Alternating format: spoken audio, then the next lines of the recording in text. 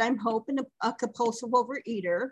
I've been in program for just about 6 years now. And I remember when I first came into program, I have my master's degree in psychology in marriage and family therapy. And so my profession is to be a helper as it is, to give counsel and to do all those things. However, in program, we're not supposed to do that.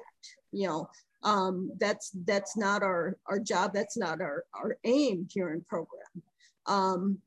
And so it was difficult for me to begin with to not give advice and not try to help people in that manner, by giving advice and by being there, but just being able to be there for people, to be with them and help them to work with their higher power to their best good and their best aim.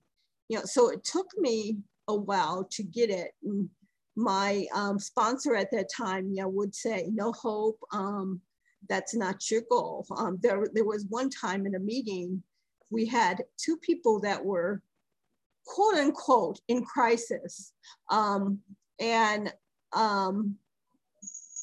I said to my sponsor, like a couple of days later, I said, there were two people in crisis and I really need to make sure that I help those people. And it's like, Hope, that's not your job. That's not what you're there for. Let them work their own program. Let them do what they need to do. And you do what you need to do. Let their higher power take care of themselves and let them talk to their own sponsor and do the things that they need to do. So it took me a while to get it, to get my role in the program, but I think I have it now after 5 to 6 years in the program. I think I have it now. And I think I have let it kind of roll over to other parts of my life also. My children, my son and my daughter, my granddaughter tell me that they love how I listen to them. I don't give them advice. I just listen. It's like they could talk to me for hours and I never give them advice.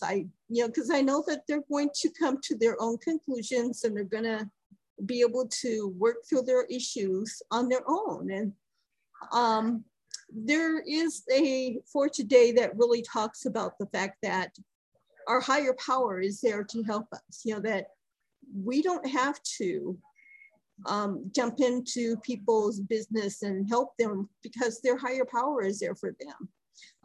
And I really like that, and I like that for even myself, to be able to be there for myself, to not jump into my own business and to allow my higher power to be there to guide and direct me and to do the things that I need to do to help me.